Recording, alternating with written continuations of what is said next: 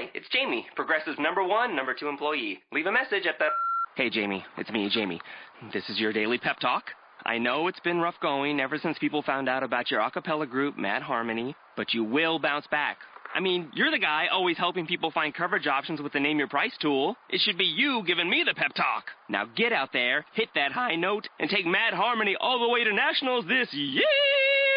Sorry, it's pitchy. Progressive Casualty Insurance Company and Affiliates. Price and coverage match limited by state law. Blog Talk Radio. Welcome to Eclectic Perspectives. These are Aisha Calloway and F. Christopher Blue. Different perspectives, different discussions, different topics. Her version, his version, our version. Sexuality, health, relationships.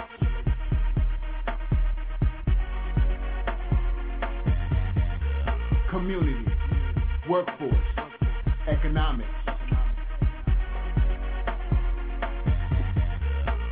Politics, religion, education, crime, mental health, and race relations. Eclectic perspective.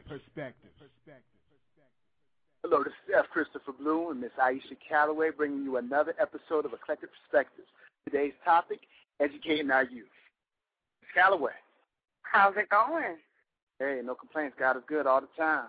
Amen, amen. Somebody went to church today, huh? About education or lack thereof that our kids are receiving from our public schools. I myself have spoken on the subject, and while I feel there's a definite need for changing that space, another area is being neglected as well. Parents seem to have forgotten that part of their job is to educate their children on the issues that aren't covered in school, and that are also a particular relevance for people of African descent. Our heritage is one strong in the oral tradition that teaches not only our history, but important life lessons. And I say it's time we remember that.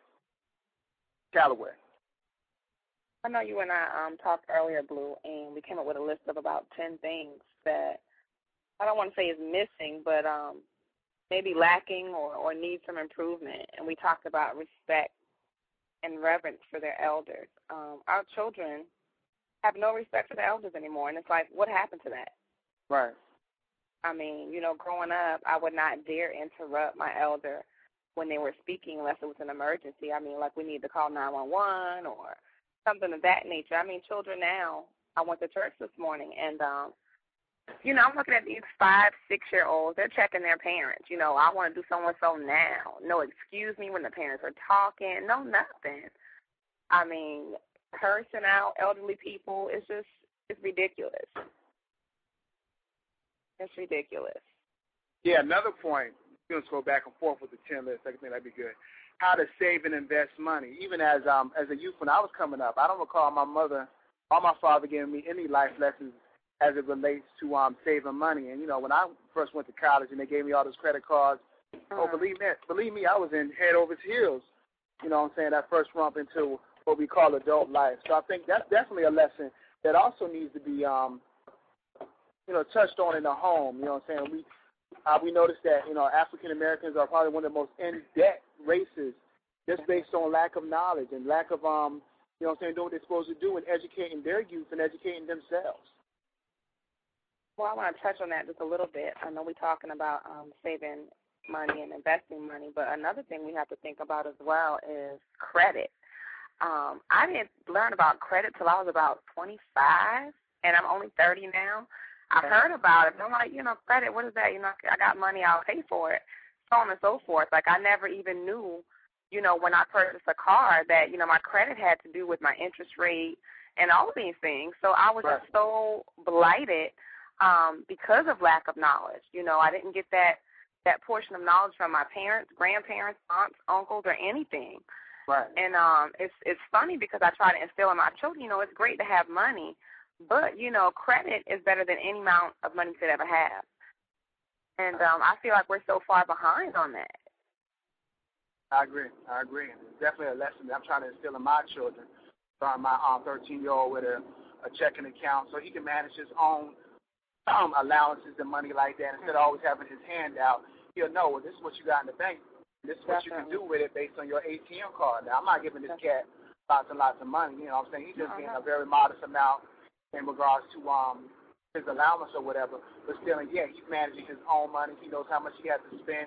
And I noticed that he's being wiser as time goes on in regards to, well, if I save this extra $20, I can get this, versus blowing it every time he gets it when he was younger and didn't have that account in place. Definitely. That's something I had to start doing, and I'm still in the process of doing that because I was one of those parents where I'm not going to give you allowance to wash dishes and do so much and so on and so forth. But I had to get myself out of that because how are my children going to learn how to manage money if I don't start giving it to them now? So I had to retrain myself as far as that is concerned. So I don't give them money for chores, but I give them money for grades. You know, school is your job. You making A's and B's and you know, studying hard, that's your job. So I give them money pertaining to their grades. And you touched on something a second ago about how they are starting to learn the value of money. Before we would go in the store and my children would be like, Mommy, I want this, this, this, and this, and this. You know, Mommy, please, blah, blah, blah. Right. Now they don't ask as much because they're starting to see that, you know, I'll purchase something, but maybe I'll make them pay for 25% of it, depending on what it is. And they're like, man, you know, we had $50, but now we got this 20 left.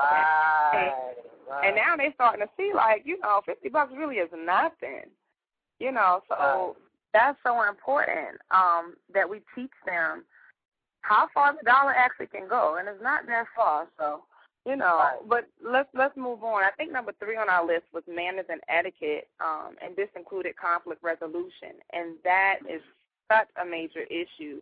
Amazing. So many that should have been number 1, bro. I'm trying to number 0. Look, but so many of our young children have no idea what conflict resolution is, and that trickles into adulthood and causes problems when they're at their job, within, you know, their marriages, and any type of relationship that they may form as a whole.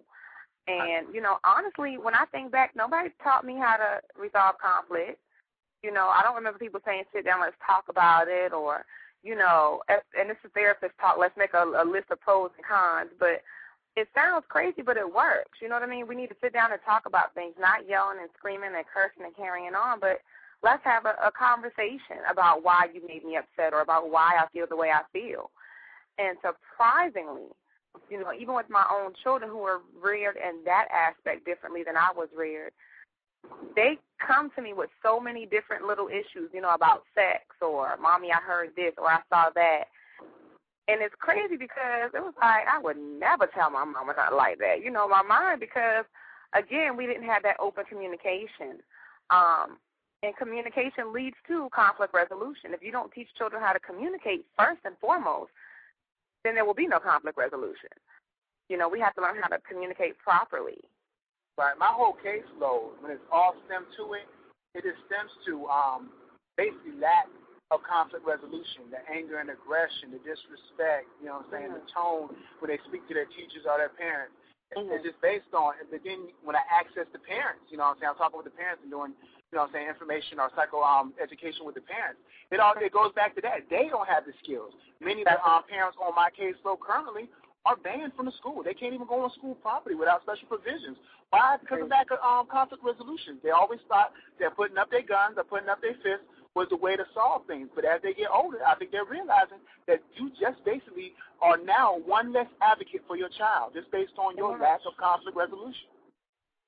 But back to number 3. I mean, we're looking at manners. I mean, look how many kids are walking around without simple manners. I mean, I look at my son, and I have to say that, you know, I'm very proud of him. I'm very proud of the way that his mother and I raised him. But then looking at his peers, he's probably looked at as an alien, because while he's saying yes, sir, and yes, ma'am, they saying yeah, and sure, okay, versus, you know, yes, sir, and yes, ma'am, and giving that simple respect is just simply adding a word to the end of the sentence. Well, my thing, too, is when you think about respect, you know, we have to think about subcultures, and I have some neighbors, and I think you and I talked about this, and they curse at each other, but that's cool for them. I guess, you know, the way they were raised is fine. It's not disrespectful to the mom at all, and they're not from here. They're from New York. Right. But that works for them. Now, when things are getting a little interesting, you definitely can see the change in tone from both of them, and he knows to stop. The son knows to stop before our mom gets him. But even my child, I guess my kids say yes, ma'am, and no, ma'am, and yes, sir, no, sir. Right. But I don't even think it's so much the yes, ma'am, and the no, ma'am. I think it's all the attitude that comes with the yes and the no. You're not going to tell me yeah, you know, but yes and no, but you're not going to be shaking your neck and cutting your eyes and sucking your teeth, you know, because I understand not everybody's from the South. I think the ma'am thing is more from the South, and that's my opinion. I'm not from the South. Again, that's my opinion, and I'm not from the South. I was talking about my mom, maybe because my mother was from the South. You know what I'm saying? I got the yes. Well, when I go, my son's father's from the islands. They say that a lot there as well. So I think it's a certain culture, but I know, like, my father's from New York. They don't say yes, ma'am, yes, sir up there. Okay. By far. So I do think it's So yeah, I can agree with somewhat geographical. Aspect, but still, respect is respect. We know respect when we see it, and maybe that's it. Definitely. In each culture, because each culture defines it differently, or each subculture or genre defines it differently. That's understandable, and that is a good point you brought up. I think it's bringing that to my attention. It's not always about yes sir, yes ma'am. Because at certain times, I wish he wouldn't say it. I wish he would simply say yes or no, depending on who he's talking to. You know what I'm saying? Definitely. And my kids get caught up in that as well because I'm a foster parent, and I know I've had a foster child that was 16. And my son was speaking to her one day, and he's like, yes, ma'am. And I had to check him. I was like, no, baby, she's not your equal, but she's not a yes, ma'am either. But he was so accustomed to anybody that was older than him. Everything was yes, ma'am, no, ma'am, yes, sir, no, sir, so on and so forth. So, you know, they have to learn when to and when not to say it. But I'm going to tell you one thing. It makes me feel so good to walk into their schools and speak with their teachers or principals or whoever and, you know, get those accolades that my child is well-mannered and, you know, I haven't seen kids like this in X amount of years and blah, blah, blah. That makes me feel good as a parent. So, It's a rarity. I want it to be a rarity. I don't even want it to be something you put your eye on and get happy about. It should be a norm. And what happened to normalizing great behavior or great attitude? Really, what happened, really? Why are we so accustomed to being bad attitude in African American and brown children? You know what I'm saying? Well, that's another show all by itself, so we're not going to get into that. Yeah, we'll definitely touch on that. Remind me to touch on that another time. Yeah, we're going to have to. We're going to have to. Fourth, entrepreneurship. I mean, it's not even so much, let's expand the definition of entrepreneurship. It's not about starting a business necessarily, but it's about being about your business. You know what I'm saying? Establishing a norm of ownership. You know, let's look at it that way. Let's look at it as ownership. Not necessarily always renting for 40, 50, 60, 70 years of your life. Moving towards ownership of houses. I mean, now you're talking. I produced Ashley Mitchell, 25 years old. Just came into her first house. Probably one of the most proudest moments of her life besides her degree. And I just Go Ashley. To do that when so many are willing just to get by, you know what I'm saying, with the Section 8s or renting until they feel they have enough credit or enough income to do it. Why wait when the time is now? There's so many federal programs. There's so many houses that's on foreclosure. Now's the time to get it. Get it. Go get it. Because you're going to spend more money renting than you will ever be owning. I promise you that. Definitely. You're paying for I'm going to make you laugh. You rent. You're talking about all the federal programs, and you're correct. There are so many. But credit is so bad. Right. So I know one federal program, I think you have to have like a 580 or 560 or something like that. It's very, very low. But I've had some parents on my caseload that don't even have that. Right. You see what I'm saying? So it's kind of like a domino effect. You know what I mean? If you're not handling business from start one, from point one, it hurts you in the long run. By the time you figure it all out, you're like, man, I'm 45. I can still get a house, but, 30 years past 45, it's like, wow. Right.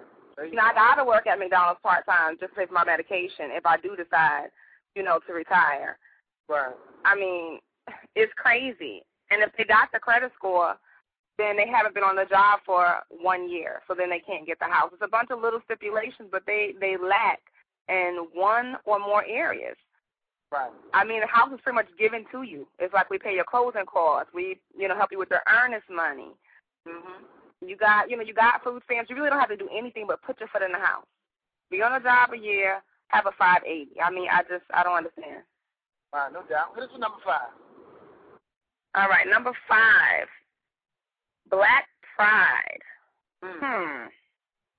I'm going to let you break that one down. Oh, I can break that down. I bet you can. That's his own show, you know what I'm saying? Because the fact that, I mean, look at us. I mean, we've backpedaled into buffoonery. I mean, sagging the pants, sagging. You spell that backwards, what does that spell? Niggas. All right, I know the slow one's going to have a little time with this. Sagging, Saggin, reverse that, Niggas.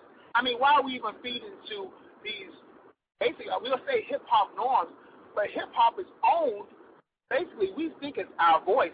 But is it really our voice when the overseers of our music, of these labels, are not like us or look like us, understand our culture or our subculture? No. We are being, basically, as a hip-hop movement, those of us who rap or those of us who make music are basically allowing ourselves to be the leaders of having our people backpedal because sagging our pants, we flossing fake diamonds and fake golds, or it might be real canary yellow diamonds. I doubt it, but it might be. And we talk about this and that, but what are we really talking about that's really founded and really doing something for the community or doing something for ourselves? Basically, I was a hip-hop artist for about 5 years. That's how long it lasted, 5 years. Yeah, I can get back into it, I'm sure. But still and yet, it wasn't something that was going to sustain me for the rest of my life. I went back to school and I got my education. Man, that's what I had to do in order to feed my kids who are going to be in my care for at least 18 years. And if they know what I know, as I already told them, you go to college, I'm going to carry you for another 4. So so Black Pride, I mean, we walk around, look at the High Ghetto Mess website, when we see guys looking all kind of terrible and just feeding into the buffoonery. We can't be mad when other races point at us and say this or that. We allow them to talk about it. We feed into stereotypes, and we make it even more drastic or more disgusting stereotypes as time goes on, for the most part. These youth can tell you every song on Z93, a radio station in Charleston, South Carolina, but can barely say their ABCs unless it's a sing song format and can't recognize the letters in half the cases. You're not lying.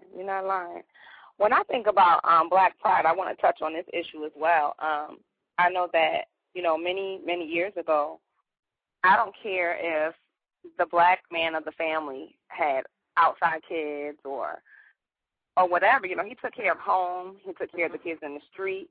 He took care of everything. And I think when I think about Black Pride, it's like, what happened to black men being men? There are a lot of males out here, but we're lacking men. What's happening that men don't care about their education, that men don't care about their families? They don't care about self.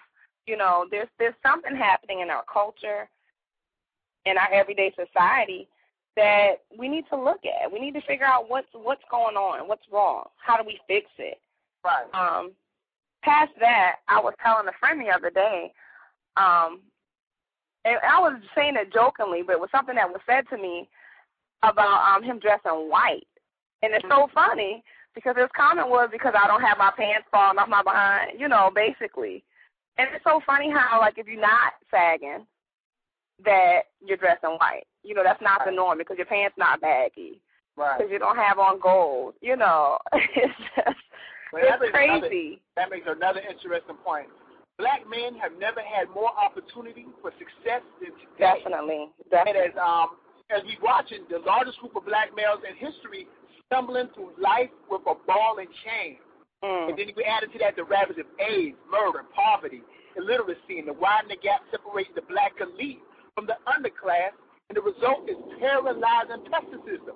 We are falling into this a catalysm of despair based on many different attributes, but we're allowing ourselves to go there. And why? What is the driving cause? Why are we killing ourselves? And I'm not saying killing ourselves is a bam, shoot. The murder rate has been pretty level for the last couple of years now. But I mean killing ourselves as far as not reaching for education. The opportunities are there. Why, when I went to school for college and my master's, I barely saw any male that looked like me? I'm very disturbed by that. Why is the dropout rate from the last estimate that I got is 60% for African-American males in high school? Why? Definitely. Why is it better? Why those that try to educate themselves look down on by our own society, while those that sag their pants and cooling out and having fun and shellacking or whatever are looked down as, the way it's supposed to be, as the normal black? I'm really disturbed by this process and this proceeding. And we have to educate our youth in such a way that they can see that the key to success is education. I think my concern with that, Blue, is for a time I had a game plan, and if I didn't get to the kingpin level by a certain age, I opted out, and that's what I did. But it's a shame that I see peers that I went to school with still nickel and diamond on the corner, still doing the same thing they was doing 10, 15, 20 years ago. Wow, that's crazy. That's real crazy. I think my concern when I listen to you talk about the black male, and when we talk about the black males not being men anymore, you know, who do our young boys look up to? Who do our young men look up to? You know, the ones that are 10 and 11, 12. Who do they look up to? If they're going in the classrooms and not seeing many of them, what's that going to do, you know, to them? That's going to deter them from wanting their education. So, therefore, they turn to BET and whatever else, and not downing anybody, you know, or anything like that. I'm just saying that we know we definitely need more African-American males in our communities, in our schools, to get out of our houses, to get out of the churches and go into the communities. You know, we talked about before not having any rec centers. When I go downtown Charleston to see certain clients, you know, it's crazy because it's like, wow. I mean, there's absolutely nothing for these children to do throughout the day, nothing. So what do they look at all day on TV? They look at BET. They look at different TV shows, you know, and people got money. You know, the dude with the money is the dude with the car, the dude with the girls with the long hair, and the girl with the big booty, and the girl with this and that. So they make a way to get it. You know, they don't think past what they're seeing on TV as not being how life truly is for everybody. You understand what I'm saying? But we need more African American males to get up and get out. It's just that simple. Get up and get out. In your communities. I don't care if you just be a mentor for one, and it doesn't have to be an African-American male because we got all type of males and females dropping out, but do some type of community service project, you know, and please, if you can, definitely reach somebody that's African-American because these little boys are just, it's crazy. You talked about your master's program. I'm working on my master's, and I can count on one hand, I've seen 2 African-American male professors since I've started school, working from my associates up to my master's. I've only seen 2. One taught African-American history, and the other taught, you know, another course. It's called HIPSI, but it's about human behavior. But that was it. It's like, really? And in the classroom, let's not even get started. There are no African-American males in my class. I have not seen any on a master's level in my classroom. That's an excellent point because, I did associates at Trident Tech. I did my bachelor's at Springfield College and then my master's at Webster University.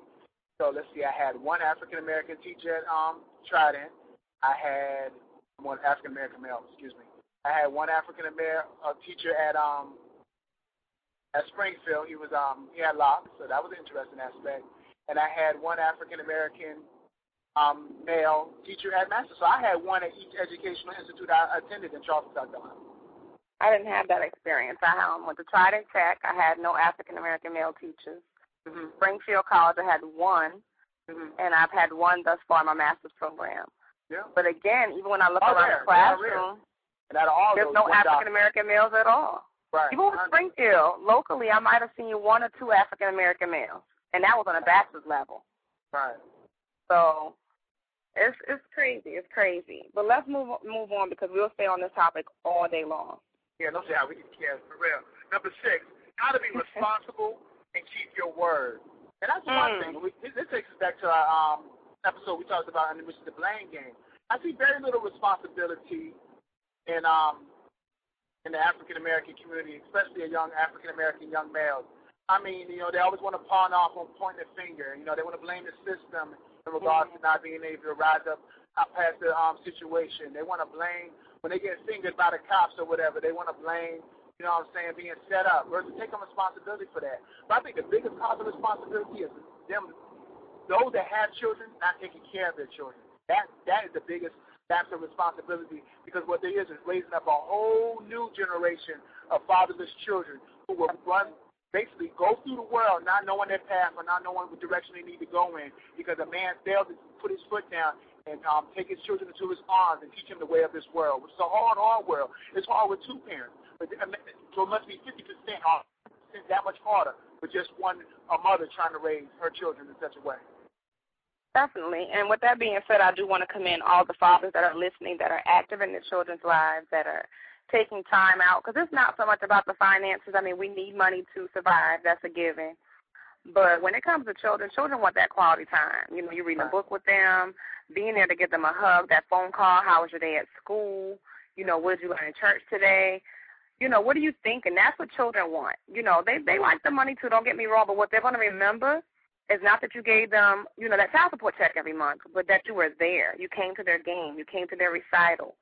That's what they're going to remember, and that's what's important.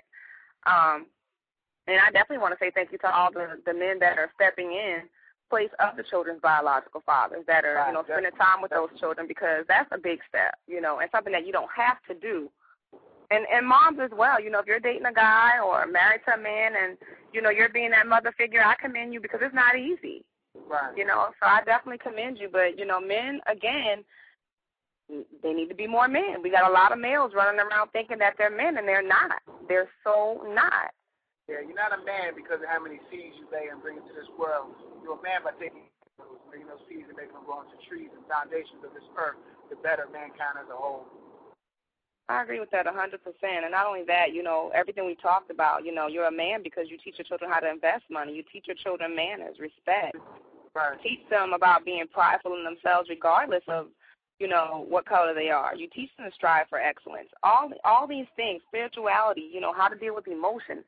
It's a lot being a good parent, whether it's male or female. And, you know, not just a bash on the dudes. We got some women that's not stepping their game up to par either, but, you know, I think a piece of mother is better than no mother at all. You understand what I'm saying?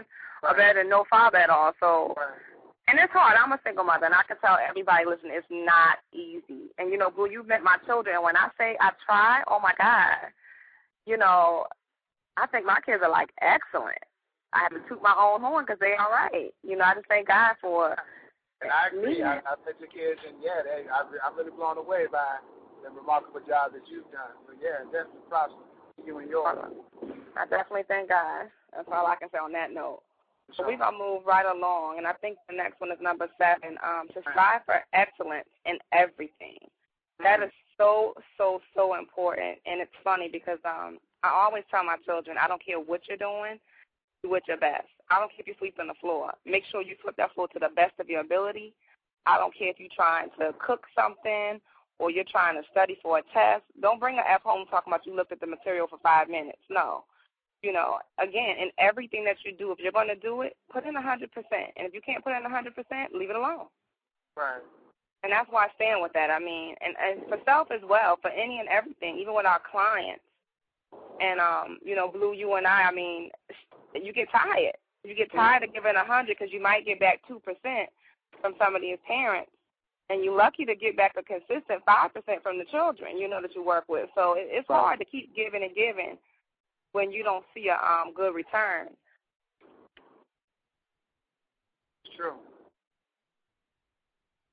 So I think we're going to move on to number 8. Yeah, number 8. Spirituality, not necessarily religion, but spirituality. Get back to the basics.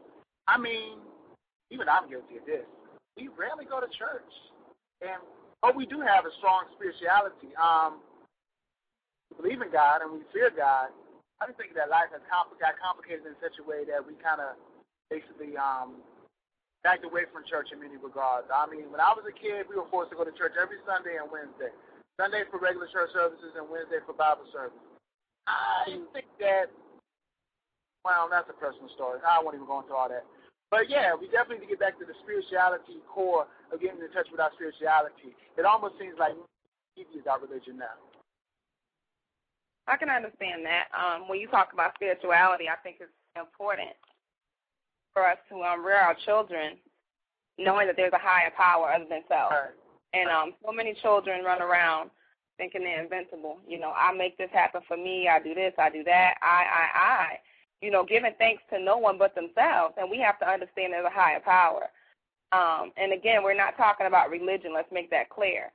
But even if you don't go to church, I think it's so important to instill in your children to take time out to read the Bible, the Quran, whatever you might be reading, you know, and just give thanks to whoever you give thanks to. But we don't even do that. I don't see families praying together anymore, and it's crazy. Story. I went to my children's school probably about, I don't even know, probably about 2 years ago. and there was an African-American male in the lunchroom. He's a coach at the school. And he walked up to me, and he's like, "Are those your children?" And immediately I'm like, "Oh, I'm about to have to jack somebody up early this morning in the cafeteria." I'm like, "Yes, sir." He's like, "Those two kids pray every morning before they eat their breakfast. Before they touch their food, they pray every morning." And I just wanted to cry because I was like, you know what, guy, I just thank you because, you know, you try to instill things in your children at home, and you know what they do in your face. But I did not think them babies was at school trying to pray before they eat their lunch and their breakfast, you know. So that touched me, and I think that's important that I instilled that in them, you know, that you need to give thanks to God for everything, food, clothing, a safe ride to school, just being able to wake up with your fingers and toes intact, you know. Right. And having a bed to sleep in, it's the simple things in life that we need to count as blessings and not so much counting what we don't have. Right. But that touched me because, you know, for him to be a coach at that school for 10, 15 years, and he telling me these are the only two children that he's seen do this in that amount of time, it was like, wow, really? So let's move along. The next one is respect of your body. When we say respect, we mean health-wise as well as sexually, and we talked about the sexual aspect on previous shows. And health-wise, men, go get a checkup. Just go get a checkup. I mean, seriously, it's so important to get checkups, you know. Blue, hold on one second. We have a caller. All right. Oh, you know what? They put their hand down. Caller, are you there? Yes. Go ahead. I'm sorry. Hi. I just wanted to comment, just taking it back a couple spots, about the Black Pride and striving for excellence and the spirituality and all. I think it's just a matter of, you know, you train up a child in the way that you would have them go. That's educating them from birth. I mean, what you do from the beginning is what you're going to end up with in the end. And, you know, as far as spirituality or religion, there's nothing wrong with either one of them, but the only thing is don't get hung up on religiosity. I mean, if you're sincere and you're teaching them, you know, that what goes around come around, I mean, that's the way that we say it, but biblically, it is do unto others as you will have them do unto you. I mean, that's rule 5. That's the golden rule, and I think people should get back to it. I agree.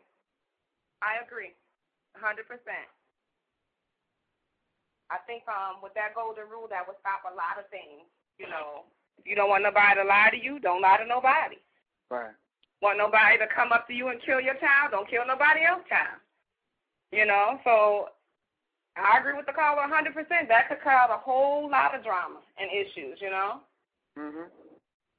I agree with that.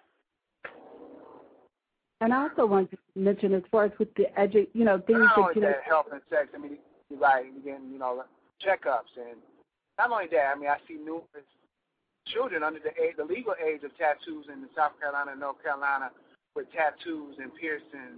I'm like, well, I'm looking at the parent, you know, cross-eyed in one aspect. It's like, how do you allow your 14, 13-year-old child to get a tattoo? And then we know they're not getting them from legitimate sources. So then there's also the scare of getting the HIV virus or hepatitis. I mean, those things because of the use of dirty needles. Then you have more awareness. And then there's been many cases that I came into in regards to people being positive with HIV, but still having sex rampantly. And possibly affecting, you know, their partners. I mean, I'm not. The HIPAA violation prevents me from revealing the information, but yeah, they saying, oh, I'm not gonna tell them. Look at that. They'll treat me like a pariah or something that. And I'm thinking like, well, dang, I don't know if they're not having protected sex, but then I'm also have to not say they may be. I mean, when do we step in and say, hey, you know what I'm saying, this is a court case or whatever? But you know, knowing your status and protecting yourself. And, you know, this is just so many regards to health. Let's just earmark that for another issue, another episode. Yeah, definitely, because that health thing could, sounds like we've all had a case. I had a case very similar, and I knew the individual was spreading it around, but there was nothing I could say due to HIPAA. I mean, absolutely nothing. I mean, right. So that's crazy, but that's definitely a whole other topic. Right. Look at number 10. To give to others that are less fortunate. Now, I give this lesson to my kids. I don't think it's given across the board because I guess in many ways we look at ourselves as the unfortunate. Give to me, give me.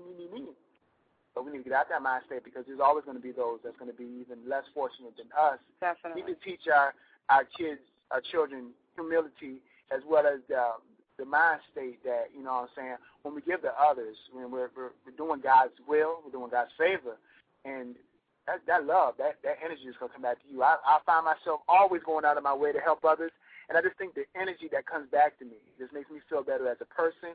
It's like a glow inside myself, and when I see my son doing the same and my 8-year-old, I see the same thing in them. It's like an inner glow, an inner happiness to be able to benefit and help someone else. It's a beautiful thing. I agree. I used to work at a homeless shelter in Somerville, and I would always take my children there, and it's funny because from working there, I got more in tune with what was going on in the community.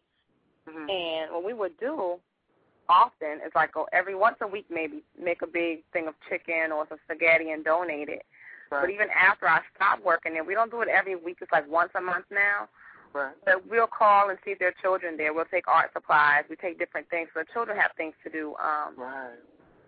And what my daughter did last summer, we didn't do it this summer, but last summer is we tried to do some reading out there, even to the adults, because there's so many adults that cannot read. I mean, it's crazy.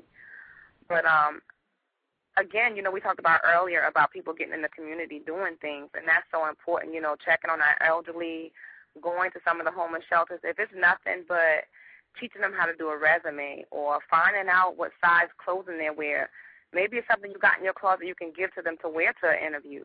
Mm-hmm. You know, if you're a beautician, go out and donate some services. It's, you know, for 1 or 2 people a month, it's not going to hurt, you know. Right. Nobody's saying you got to give them the best hairdo, but, you know, sometimes when we feel good on the outside, we do better on the when we feel good on the inside, we do better on the outside. Right. So, again, it's about community service for me and not in the aspect of, you know, picking up trash because we're in trouble, but, you know, serving our community. Right. That's important. That's very important. You know, we can always ride downtown Charleston to find somebody that's hungry. Right. So, again, you know. I know a friend that we share, Mr. Holiday Adams, on his birthday, he goes out and he assists the homeless in some very major ways. And I think that's an honorable trait. That's a trait that I want to instill in myself and instill in my son. So, definitely, I think it's a beautiful thing. Look, I don't know if I'm going to do it on my birthday, but I'll do it. I'm going to let him keep doing it on his birthday every year. Right. But he's doing it. I can't remember the last time. I mean, I might have put $2 or $3, $4, $5 in their hand. And honestly, when they approach me, I feel a certain kind of way. I like, you know, really? I mean, I'm finding it hard to find work too, brother. Sometimes I feel like that. And I have to check myself that, you know, he's not responsible. He may not be responsible for his predicament. There's been times I've been out of work, you know what I'm saying, that I struggled.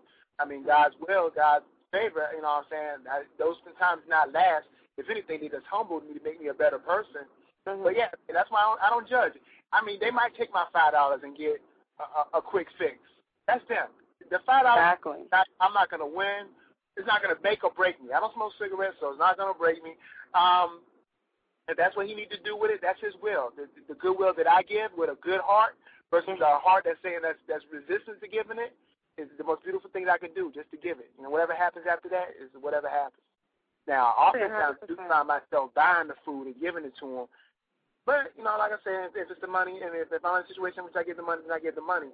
But I'd rather give you the food. Or if you say you're willing to work for money or whatever, or work for food, well, shoot, I got a whole lot of painting that needs to be done. I got a whole lot of yard that needs to be fixing. But that's another story. You're trying to put folks to work. Look. No, but I definitely agree. I think it's important to give, and, you know, it's not going to hurt any of our budgets to give $1 here or a couple dollars there. I mean, we can go home and eat a sandwich instead of having to go out to eat, because I know I eat out a lot, way more than I need to, have to. Yep. I eat out a lot. It's not even right. But this whole show, again, is about educating our youth in so many different directions. Definitely. And that's what I'm about to do right now. We're going to play Don't Be a Dropout by Mr. James Brown. Let's celebrate a little bit. James Brown.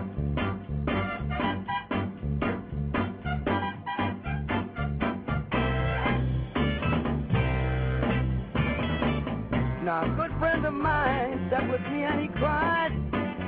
Told me a story, I know he hadn't lied. Said he went for a job, and this the man said, without an education, you might as well be dead.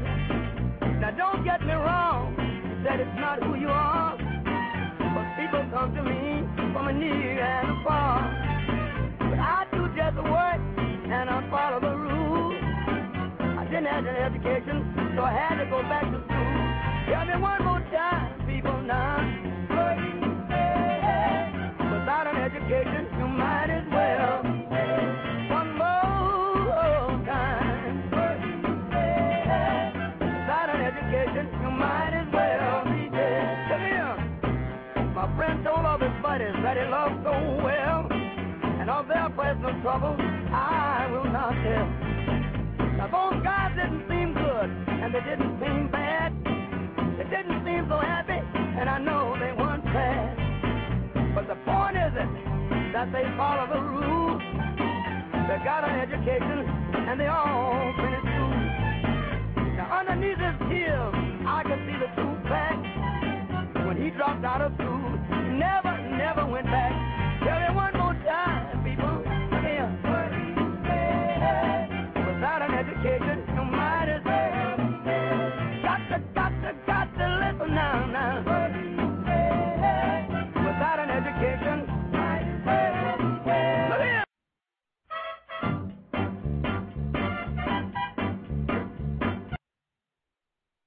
All right, Mr. James Brown, he said, without an education, you might as well be dead.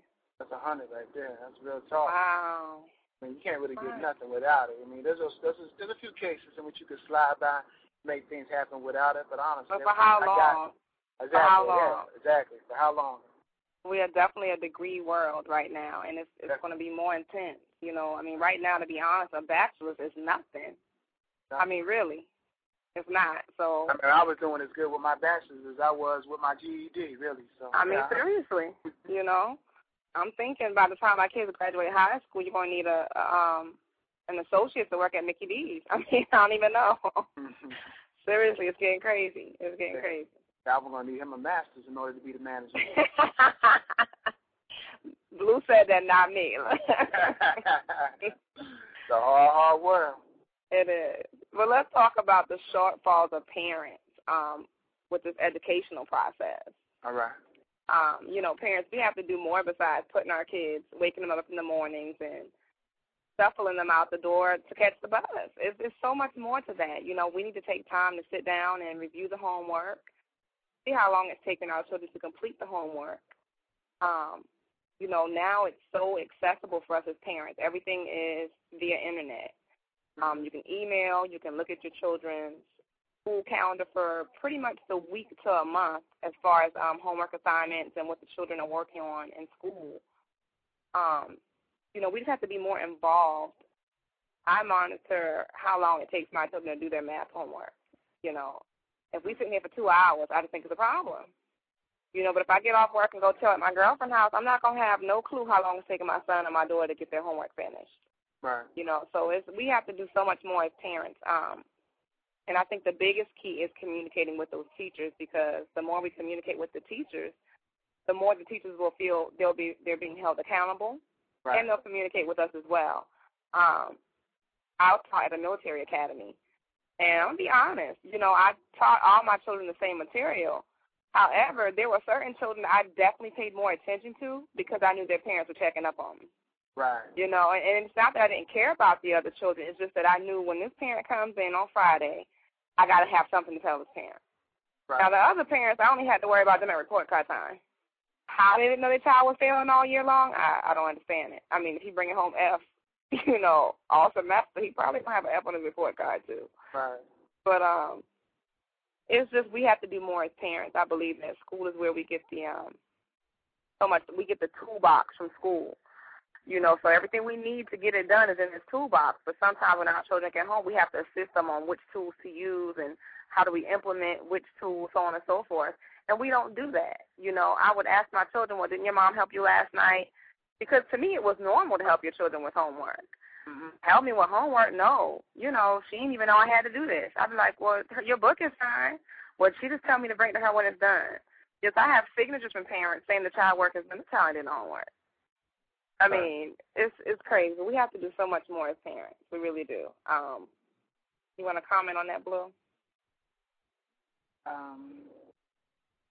Yeah, I mean, and maybe I understand that, you know, we're definitely a more working, dedicated society. And we just, I guess, many times, you know, it's bothersome. But, you know, if we don't invest in our children now, then they're going to basically be, that investment that we fail to put into them is going to be dropped on our laps or society's laps at a later time. There's no reason why, like you said, no reason why a child should fail at this point in their lives, and there's no reason why that, you know, a parent is not aware of what's going on with their children, not actively involved in their children's, you know, rearing. And I think it's just really bad in many ways. But more often than not, that's the case. Go to a PTA meeting. I've been to a couple myself, in which I might have seen one, I don't even know the fraction amount. I guess I need to go back to school. There's a very small population of the parents are present at PTA meetings. Even the initial one, I can see it falling off later on. But initially, the first one, really? I mean, that's I'm that bad parent. I don't do PTA meetings. I don't. I'm not even saying that's a bad thing. You're active I mean, you may be active in other ways, and I don't mind that. I definitely am. Yeah, so, you know, it's whatever it is. Yeah, but you're not going to see me at that PTA meeting at 7 o'clock. I won't be there. I'll try to at least take it to the first one. I just think the first one is to establish who the teachers are, let them see my face, and know that, you know, I am likely to come and stop in and see what's going on with my babies. See, I do that at parent-teacher meeting when I go meet the teacher. They know me because I come with a note. I'll be like, this is all my contact stuff, work, home, schools they'll combine that first meeting with open house PTA, so that's what I'm looking at it from that perspective. Got you. But I think another thing, too, you know, we talk about parent involvement, but I think sometimes because parents have low expectations for themselves, they have even lower expectations for their children. You know, if you have a parent, for instance, honestly, I think I'm as knowledgeable as I am about my child in school because I taught, because, you know, I'm going through school, working on my master's, so on and so forth. So it's been like incidents in my life that have made me more aware. I can't say that without me being an educator that I would have been just as aware educationally for my children than I currently am. I don't know that. And honestly, I want to say I doubt it, to be honest. I mean, I know my children wouldn't fail. I would be there, but I don't know if I would be there as much as I am now, if that makes any sense to you. But because I know how it is and how it can be, those teachers have a lot on them. You got the class clown. You got, you know, this child not doing their homework. This child, you know, got behavior issues. That's about half of the class right there with the behavior issues. Right. So it's complicated. It's not easy for educators, but, you know, as parents, again, we have to really step in and make it happen. You know, I've had it where I had my child taken out of the classroom to do his testing because the class was too loud, you know. But you're not going to know that if you're not an active parent, you know. And not that I was able to go sit in the class, but I'd be like, well, why you can't concentrate on your test? What's going on? I talked to him. Well, Mommy, it's just loud and I can't focus. Okay, well, let me fix that. I can shoot an email to her about that, meet with the guidance counselor, the principal, and make it happen. So we just got to do more. Yeah, I think parents put a lot on the teachers. They expect their teachers to do some of everything.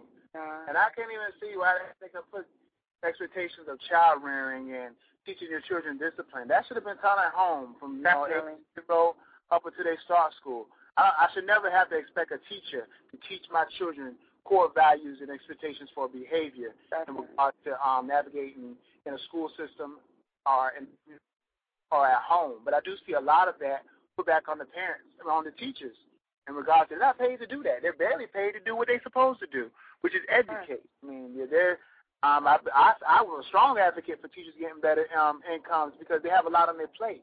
They're basically educating the next generation, which will basically control many factors of this world. So, yeah, they're not paid adequately. And I think that we put way too much, as parents as a whole, put way too much on them for someone who's not even getting paid adequately to do what their core job is. Definitely. And it doesn't make it any easier when we don't, rear our children to be respectful and, go to school and do what you're supposed to do. Sit there and learn and raise your hand if you have questions. It's not that hard. It's really not. But let's move on. I think it's important. There was a case, and I do not remember the young lady's name, and this happened, I think, last year or either earlier this year. She took her life due to bullying. And I think she was, 15, 16? Are you familiar with that case, Blue? I don't really watch the news. My therapist has recommended that. I don't look at social media, that format, not as fine. But, I remember that case. I mean, I was looking for a simple yes or no. Is that the case? Well, I'm trying to think. Is that the case? There's a number of cases that happened this past year. Is that the case in which the parent was actually the one bullying? I don't think the parent was bullying. The parent knew about it. Okay, because the one that's really coming to my mind is that internet bullying and it's turning to be the mom. Yeah, I know what you're talking about, but not that one. This was happening at school as well as via cell phone. It was just real crazy. So the young lady ended up, I think, hanging herself. Right. But more importantly, what is so important to teach our children about bullying and how to handle it, and all of this crazy rule about snitching. I'm going to tell you, I'm an adult, and if you bothering me, I'm going to cover me. I'm going to cover myself. I'm going to make it known just in case, something does go down for my own protection. And it's important to talk to our children about, things that bullies do, like shoving and, with all this technology, sending different text messages that are degrading or make you feel, like you can't hold your head up. Bullying is like becoming the new norm. It's like, it's crazy. Like, I remember being bullied in school. I remember bullying people in school. Mm-hmm. But, like, now it's just like the norm. Like, oh, my gosh, it seems like every child that I have a session with at some point has been bullied for quite a long time. And I don't understand this new norm. I don't understand it. Yeah, I mean, that's wild. I mean, that's wild. We need to educate our children. That's just not supposed to be behavior. But oftentimes we see bullying is really a self-esteem issue and what we're bullying. Definitely. That person normally has a bigger issue than the person that's being bullied. Right, exactly. But I just think it's important that parents don't tell their children, you need to man up or you a snitch or you this or you that. It's not about being a snitch. You got to keep yourself safe. And who wants to go to school? Who can go to school and focus and bring home A's and B's when you're being bullied every day? Right. What you put on is not good enough. The way you stand, your friends. I mean, it's a constant issue. So, definitely go online, research bullying with your children or your child, and let them know, you have rights too. You should be able to go to school and be comfortable without being teased because you're too skinny or whatever the case may be, too dark, too light, your hair too short, too nappy, whatever it is. It's very important that we talk about that. But the next thing I wanted to talk about as well was peer pressure real quick. Peers influence our lives, even though we don't realize that even as adults, our peers influence us to an extent. Just by spending time with our peers, and it's so important that we teach our children to make your own decisions. Mm-hmm. Don't let peer pressure get you in trouble. If it's peer pressure for you to study, please go grab that book. But if it's peer pressure to do something that is, immoral, illegal, or sinful, please don't do it. Talk to your children about that because we always say, well, he knows right from wrong. Yeah, he does or she does, but we have to constantly educate and re-educate our children. So, again, peer pressure is definitely. Peer pressure is so hard to deal with, especially in today's society where you got this old cell phone or you have no cell phone. It's a bunch of stuff. But we winding down. I think we got about maybe close to 10 minutes left. The last topic we wanted to talk about was sex education. Sex in schools right now is off the rocker. I mean, really. It's sex. And I'm really scared to say that it's more of the females that are sexually inclined right now than the males are. It's crazy. I don't even know where to start with this, Blue. Sex education, I almost feel like we need to start taking it in third grade. I know that sounds crazy, but I'm so serious. Mm-hmm. By the time they get to 5th grade or 6th grade, it's done. They already know so much. Some of it is true, some of it's not. But parents, we have to educate our children. It's so important. And not just about the act of sex or the act of intimacy, but about sexual development and reproduction, about contraceptions and birth control, about relationships. You know, these poor children, they just clueless. I mean, when I sit down with some of my clients, it's like, wow, seriously? You thought if he, you know, came inside you could just stand on your head or shake it out and you would not be pregnant? I mean, where did you get that from at 16? You know, oh, my gosh, it's crazy. One of my friends, she works at an elementary school as an academic interventionist, and she was telling me in regards to some issues in which I think it was either 4th or 5th graders was already participating in oral sex.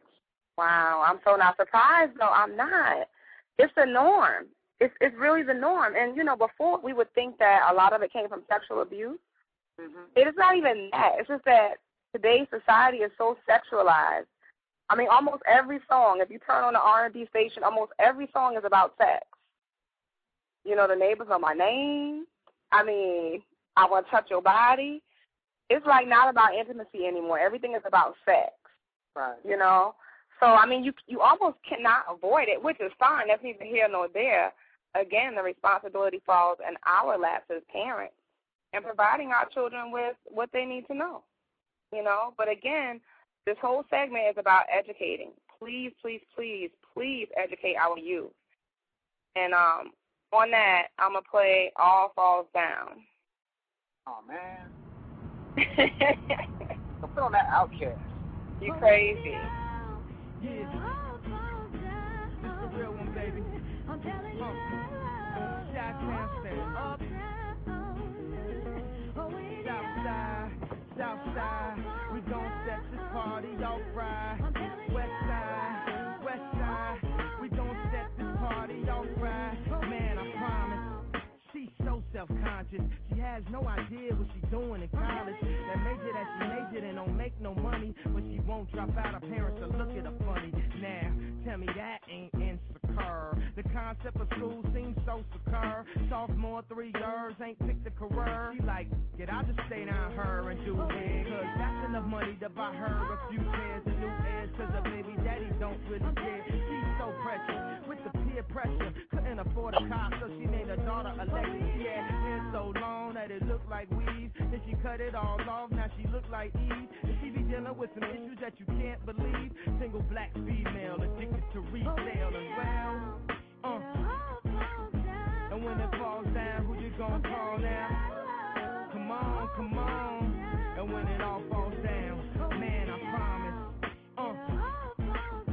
And when it falls down, who you gonna call now? Come on, come on. And when it all falls down, man, I promise. I'm so self-conscious. That's why you always see me with at least one of them.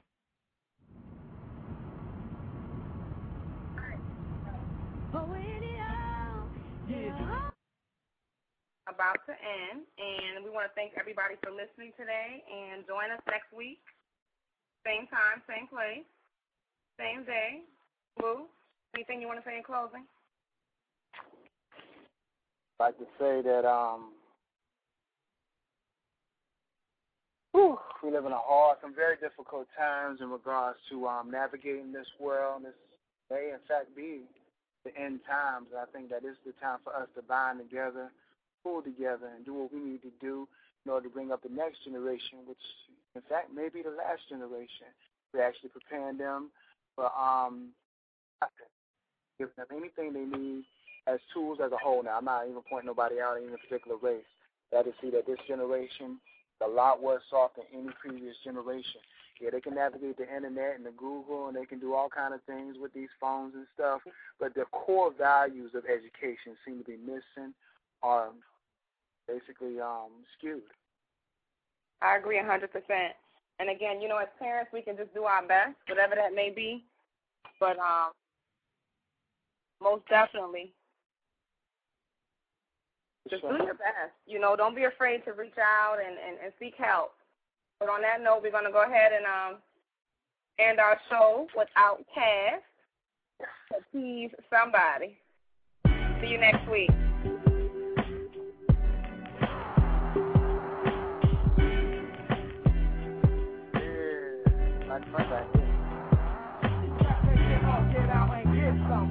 Don't let the days of your life pass by. You need to get up, get out, and get something. Don't spend all your time trying to get high. You need to get up, get out, and get something. How will you make it if you never even try? You need to get up, get out, and get something. Cause you and I got to do for you and I. That's why. Get up, stand up, so what said you pinhead? See, when I was a youngster, used to wear them country broke kids. My mama made me do it, but the devil, he made me smart. Told me to jack them weak suckers, but they hood is started in the middle school. I was a bigger fool. I wore a tank top to show off my tattoo, thought it was cool. I used to hang out with my daddy's brothers. I call them my uncles. They taught me. I followed them when they ran numbers. So in a sense, I was Rosemary's baby. And then I learned the difference between a brick and a lady. Yeah, I treat them all like those. See, I pimped them. Wins never had my money, so I never whipped them. Wink. See, all the players came and all the players went. A player ain't a gangster, but a player can't handle his business. You need to get up, get out, get something, smoke out, cause it's all about money, money, money. Yeah, right there. A pimp, voting flats in the Braves that I hang with week away, cause the dungeon is where the funk's at. Why? I'm too to organize, cause they raised me. I'm also down with the bass, cause L.A. Reid, yeah, he pays me, and it's cool. Yeah, it's real cool, get paid, fat pockets and all that other cat stuff like that. Yeah. Get up, get out, and get something. Don't let the days of your life pass by. You need to get up, get out, and get something. Don't spend all your time trying to get high. You need to get up, get out, and get something. How will you make it if you never even try? You need to get up, get out, and get something. Cause you and I got to do for you and I. That's why. Y'all telling me that I need to get out in the boat, huh? Why? Ain't nobody black running but crack curves, so why I got to register? I'm taking a better stuff to do with my time. Never smelled the aroma of the plumber, but I write the deep best rhyme, so let me take y'all way back to women jamming, say the Southwest Atlanta A. Y'all could not tell me nothing, thought I hit that bottom rock. At age 13, start working at that loading dock. They laying my mama off of work, General Motors tripping, but I come home back like Hank from licking and dipping, doing the facts, not knowing what I know now. Yeah, that petty stuff will have you cased up and locked down. I dip over to East Point, still acting a fool, wasting my time in the school. I'd rather be shooting pool. Cool as how I played the 7th grade. I thought it was all about macking guns and wearing pimp plates. Instead of being in class, I'd rather be up in some not thinking about them 6 courses that I need to pass. Graduation rolled around like rolling. Damn, that's messed up. I should've listened when my mama told me that if you play now, you're gonna suffer later. Figured she was talking yang, so I paid her no attention and kept missing the point she tried to poke me with. The doper that I get, the more I'm feeling broke as shit. But that don't matter though, I am an O-U-C ass, so get up off your ass. Get up, get out, and get something. Don't let the days of your life pass by. You need to get up, get out, and get something. Don't spend all your time trying to get high. You need to get up, get out, and get something. How will you make it if you never even try? You need to get up, get out, and get something. Cause you and I got to do for you and I. That's why.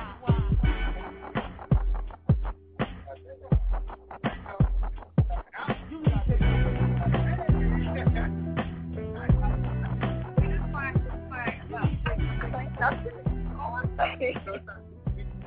You saw you? Oh, I forget I can do that, right? Really? Like, it don't even matter at this point. It's like, nah, y'all not mute. This policy is valid from January 4th, 2019. This podcast is a personal podcast written and edited by F. Christopher Blue and his conglomerates at moderntherapy.org. For questions about this podcast, please contact staff at moderntherapy.org. The podcast accepts form of cash advertising, sponsorship, paid insertions, or other forms of compensation. The compensation received may influence the advertising content, topics, or posts made in this podcast. That content, advertising space, or post may not always be identified as paid or sponsored content. The owners of this podcast is compensated to provide opinion on products, services, websites, and various other topics. Even though the owners of this podcast receives compensation for our post or advertisements, we always give our honest opinions, findings, beliefs, or experiences on those topics or products. The views and opinions expressed on this podcast are purely the podcast's own. Any product claim, statistic, quote, or other representation about a product or service should be verified with the manufacturer, provider, or party in question. This podcast does not contain any content which might present a conflict of interest.